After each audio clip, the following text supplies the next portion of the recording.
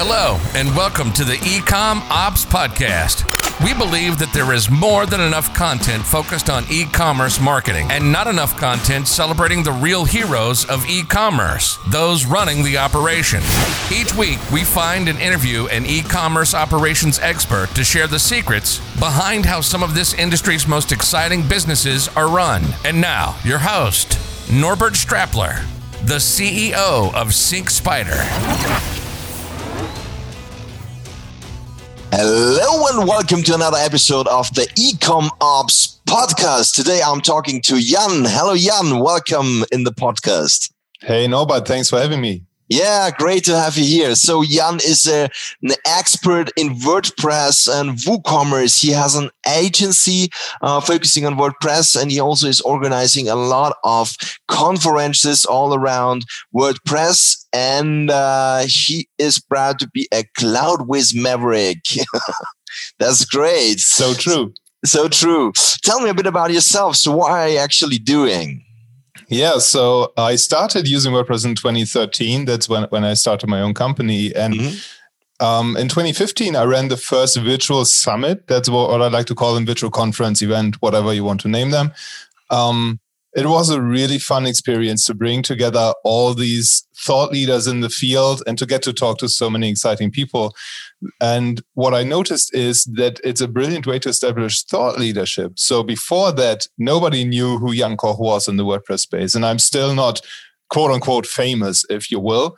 But due to the conferences, I was able to establish a personal brand in this space. I was able to scale my business because I was recognized. I was getting invited to other podcasts. Just people started talking about what I was doing. And that is when my agency grew as well. So we do WordPress projects, we do WordPress maintenance. And what I'm focusing on for 2021 is going big into the virtual summits, helping other agencies run their own virtual summits, helping SaaS businesses run their summits, e-com maybe, if that's interesting for some e-commerce brands. So I'm slowly transitioning out of this maintenance business and project-based business more into hosting virtual events and consulting. But there were some really exciting clients in the past around WooCommerce that I'm sure we get to talk about in our conversation now as well. Yeah, absolutely. So learning more about e-commerce and e-commerce operations in special is really something that we want to show here in this podcast. So if you want to go to a great summit, just check out wpagencysummit.com and see what's next here. So how did you get in the e-commerce world? So why did you get an WooCommerce customer wanting to get help from you? Yeah, WooCommerce is the one e-com platform in the WordPress space, as you well know. And from the connections that I've built from my summits, I am in touch with many marketing agencies, and I've built these partnerships where I was referring business to them. They kept referring business to me. And one of these referrals was a e-commerce brand called decocreator.com. If you visit their site now, you'll see that they are on Shopify, but 1.5 years ago, they were on WooCommerce. And I was hired kind of like the firefighter, if you will. So my team and I jumped in after they fired their original agency because the WooCommerce site wasn't running as expected. And they were doing 6 figures a month. They are a very established business, having much more or many more other income streams than just their WooCommerce brand. So our task essentially was to fix what was broken and to make sure that the WooCommerce runs properly. So that is where most of my business actually comes from, is these strategic partnerships that you build along the way as you're doing projects and trying just to be helpful and to connect with other businesses, really. What are the big benefits of WooCommerce? So, you know so much about WordPress. So, I see a lot of interview partners here have a Shopify store. Some of them had Magento, but WooCommerce is really new. I personally like WooCommerce because I also built some stores on WooCommerce and then on other systems. But it would be great to hear what are the big benefits of WooCommerce? I think the biggest one is the flexibility and the ways you can extend WooCommerce to your liking. that's also one of the biggest challenges with WooCommerce. But if you know what you're doing and if you have a good team at hand, you can build some really exciting shops with WooCommerce. And I know a few friends of mine, they run WooCommerce stores. They get an order every second or every 2 seconds. So one of the concerns I hear a lot when it comes to WooCommerce is that the performance isn't great and that it's hard to customize and that it's not the best e-com system because it's not focused on e-commerce and more integrated into the CMS aspect of WordPress rather than having Shopify, for example, or Magento that is really just WooCommerce, just e-commerce and no CMS, no blogging, no of all that other stuff around that. But that is, I think, where WooCommerce really shines, is you can take the best out of two worlds with WooCommerce. You can have all the content marketing capabilities that come with WordPress. You can build really exciting blogs. You can build sales funnels. You can build literally anything you want in WordPress. And then you have WooCommerce that is really well documented with tons of extensions that you can then tweak as you need it. So with that WooCommerce client we were talking about earlier, they sold a recurring revenue model where they shipped out decoration boxes every quarter so that their customers would receive a new box of decoration items for each time of the year. So spring box, summer box, fall box, and winter box. And they had their previous agency customize WooCommerce to match that recurring billing scheme, to have orders come in and renew at certain dates, and then have the content update on the website automatically at a certain date and time. And that is something that I find is quite straightforward to do with WooCommerce if you have some experience. Yeah, I need to fully agree. The thing is that especially in e-commerce, it's not only the selling aspect that you have a store or just the shopping cart functionality. Nowadays, I think it's important that users or shop owners also take care about the content. So the right product description, well-formatted product description, landing pages with specific products, specific categories, and the content part around WordPress is really perfect. So this is why they have such a huge market reach already. I think over 50% already are built on WordPress of the websites around, and WooCommerce is just the e-commerce answer for that. So e-commerce itself, so WooCommerce itself is fully focused on e-commerce, although it's just a plugin. But I will say it's the CMS doesn't play a role in that case, because if WooCommerce is really focused on e-commerce and it's just for that CMS WordPress, then why not using it? So it's a great chance and an easy and let's say cheap possibility for a company to start in e-commerce. Yeah, so that's cool.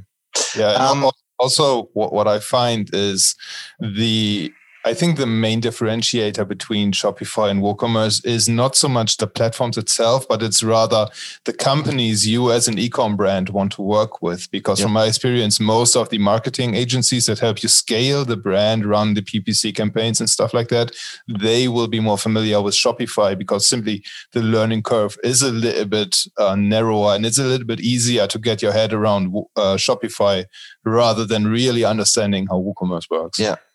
One thing that I always hear is scalability. So that WooCommerce is not scalable. So you can't get a lot of orders or a lot of products there. Is that true? Couldn't disagree more.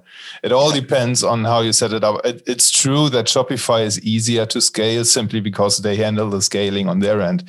But if you have a good team at hand, you can run WooCommerce stores that get an order every second without any problem.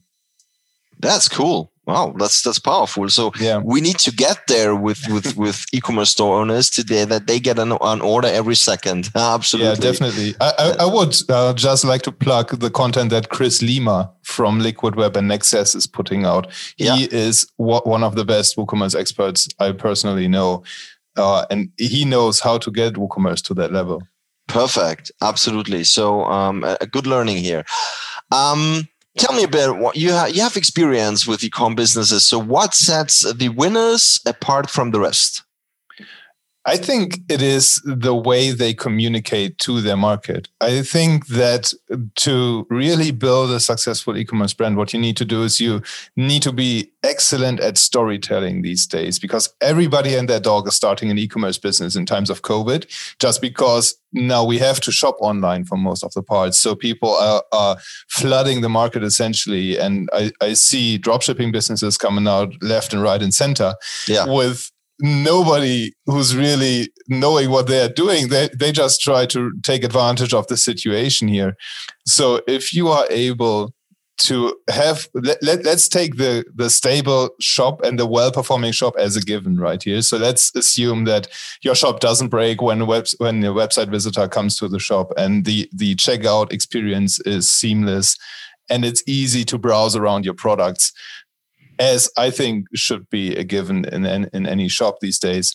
What sets aside the better performing brands from the less performing brands, I think, is the storytelling and the branding and the way they engage with the audiences. So, for example, with that decocrated.com business, what they do really, really well is they showcase how their customers take advantage of their decoration boxes, how they use the decoration items.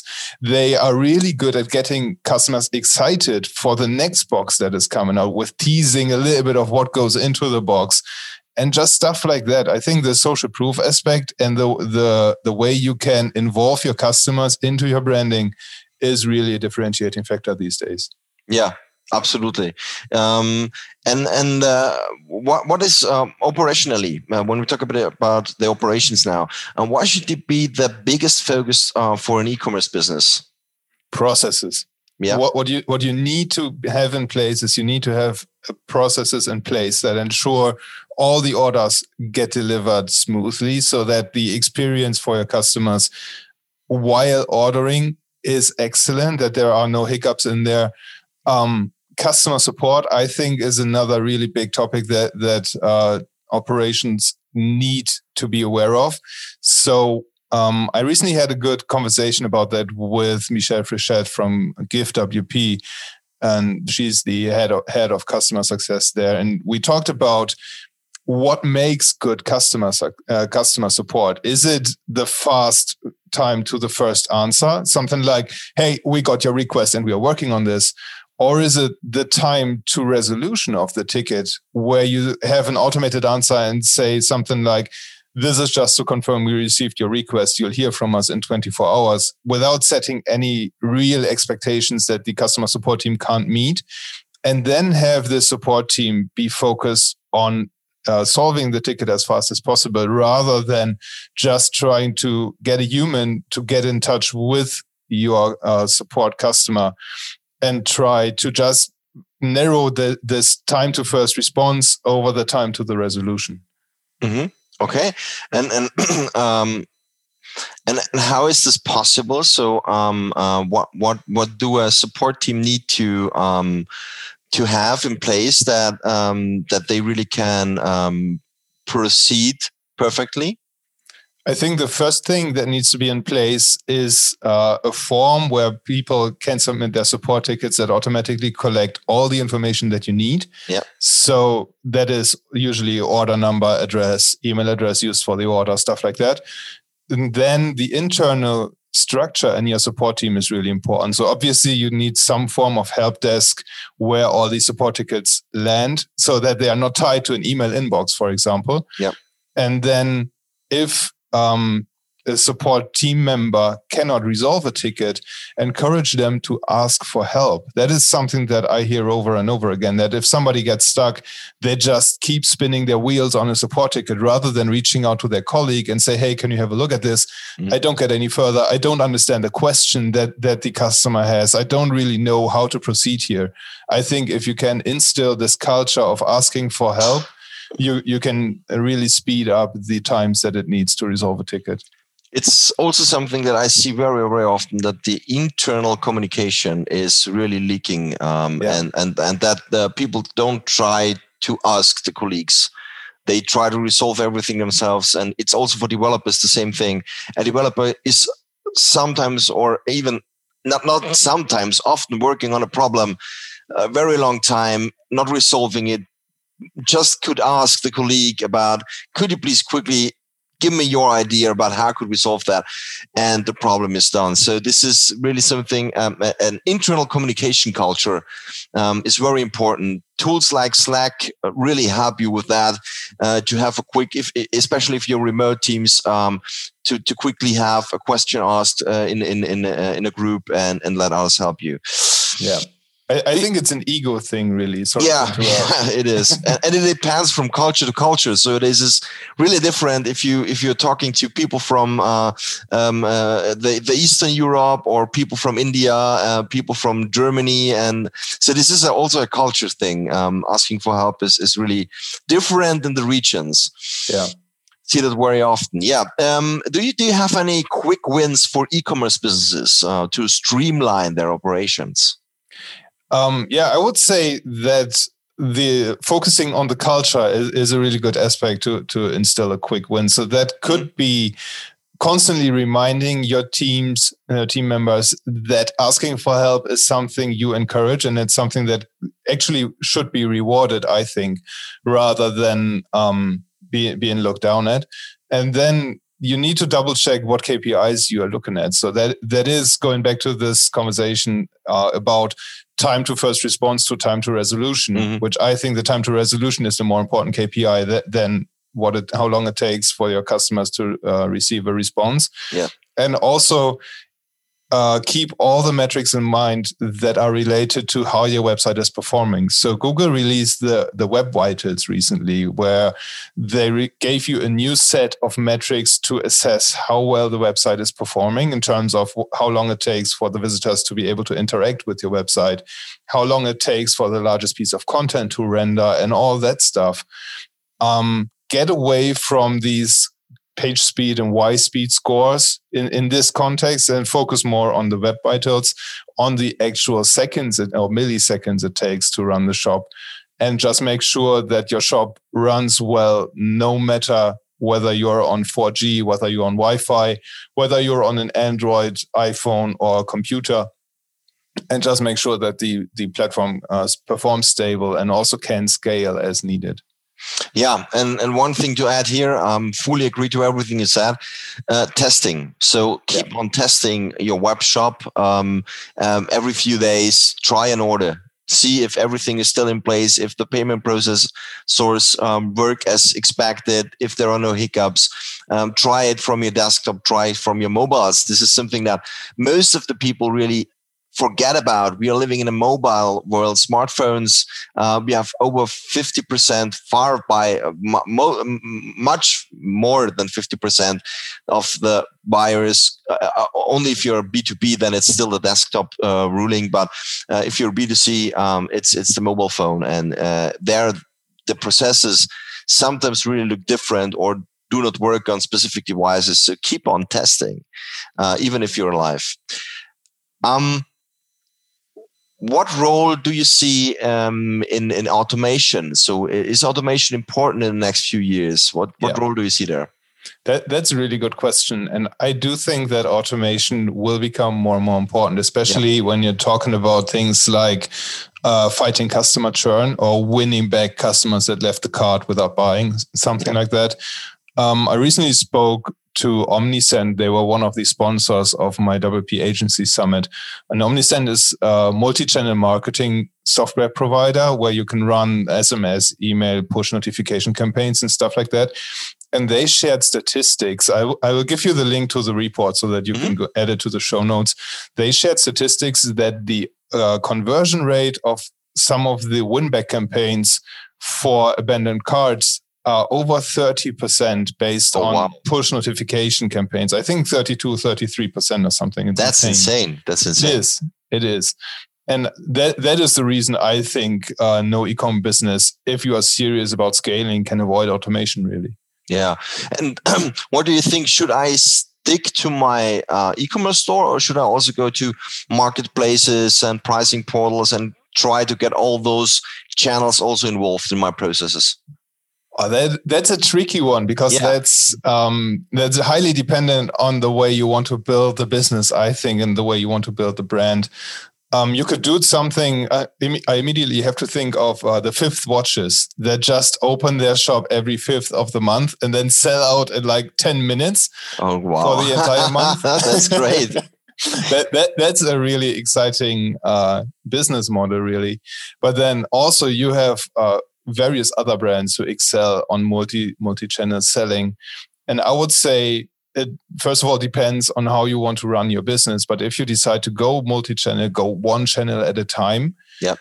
And make sure that you have a tool like Sellbrite or something else in place where you can ensure that all the stock details, for example, all the SKUs, all the article images, the product description, stuff like that those are synced in between those channels so that you don't get any order issues when you are advertising a product on one channel that isn't available in the main stock anymore. Yeah, and it really depends also on the product. So if you created a product yourself, if you are the brand, it's not so important to be on other channels than if you have products that are widely common. So that you, if you sell just regular goods like shoes or t-shirts that have a specific brand, then you can also be on the marketplaces because there they get sold. And if you have your unique product, it's still something that you can decide because people come to you as the store. But this is also something for marketing, online marketing, to make your brand perfect and visible to the audience. So my last question for the day, Jan. It's the best question ever. Who has taught you the most about e-commerce in your career? Oh, that is a really good question. I would have to give it to Bob Dunn from Do the Woo.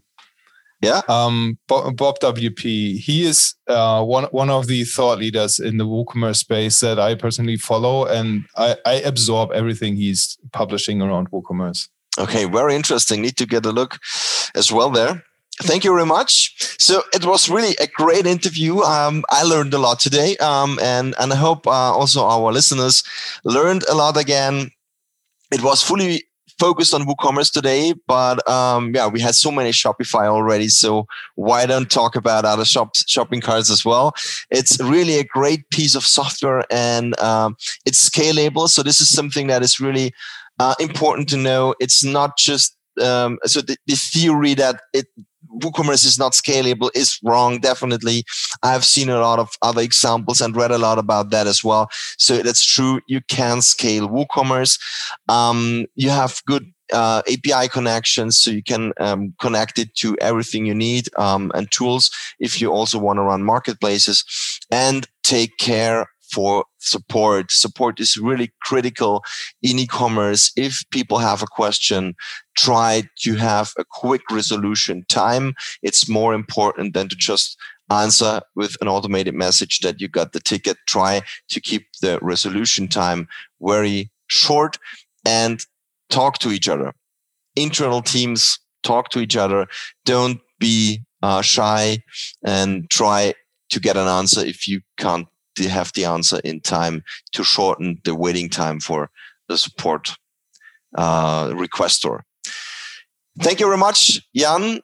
Stay safe, and good luck with the agency and your summits.